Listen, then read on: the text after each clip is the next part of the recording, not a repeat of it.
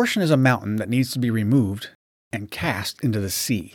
Every year, 40 million abortions occur around the globe, 800,000 and growing in the U.S.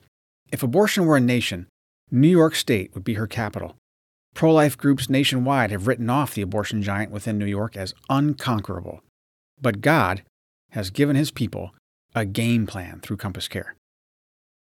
The ultimate goal is to dispossess abortion from the land like Israel dispossessed the wicked nations after crossing the Jordan. And the game plan God gave Moses is the same for us today. 1, an honest assessment. 2, a bold path. And 3, relentless patience. An honest assessment of the situation includes a reality check and a heart check. A reality check accurately assesses the opposition. You are crossing over the Jordan today to go in to dispossess nations greater and mightier than you, great cities fortified to heaven, a people great and tall. Deuteronomy 9:1. What is our reality? Abortion in New York is promoted by propaganda, protected by politicians, and paid for by tax dollars. Moses' heart check asks us to remember what we believe.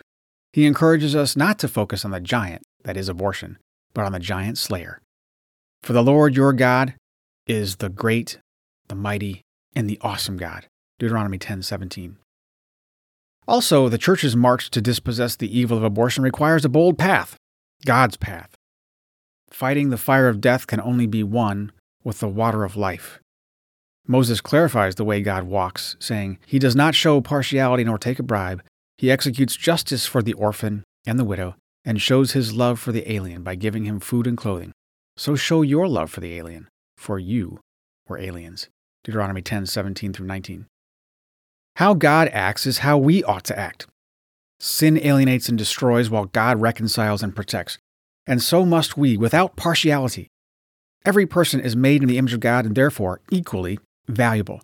This means that everyone, without qualification, is inviolable, must not be violated. Inviolability is meaningless if it does not apply to the weak and vulnerable, the fatherless, the husbandless, the preborn baby about to be aborted, and his mother who believes she has no choice. Lastly, dispossessing the evil of abortion from New York entails relentless patience. As Moses reveals, the Lord your God will clear away these nations before you little by little. You will not be able to put an end to them quickly. Deuteronomy 7:22. It has taken some time to see a 50% reduction in abortion in Rochester.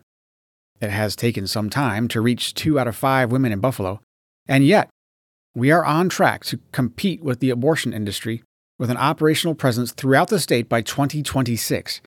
We must remain relentlessly patient as we continue helping women have their babies one at a time, one region at a time, building more infrastructure and more abortion hubs like the Capital Region and online to reach and serve 50% more women in 2022.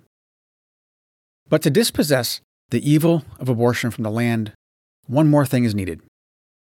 You and me. The key to victory is in the Great Commission. Make disciples of all nations, teaching them to observe all that I commanded you. Matthew 28:19a and 20a. We must teach the world that all people are made in the image of God, and as such, must not be violated. Inviolable. Inviolability is why murder is wrong, and rape, and theft, and euthanasia, physician-assisted suicide, slavery, sex trafficking, genocide, and abortion. Apart from the truth behind inviolability, that we are all made just a little lower than God, Psalm 8:5, all passion for or against abortion is merely opinion, no better or worse than any other. Apart from the truth of inviolability, dignity is meaningless, equality a sham, rights are ridiculous, and justice a mirage. If we are not made in the image of God, the only honest ethic is, let the strong survive and the weak just die. But we are made in the image of God, and abortion is the greatest injustice in human history.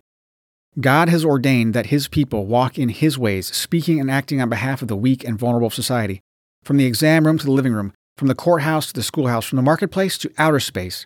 All people are equally invaluable. And so we teach the world through the Walk for Life weekend.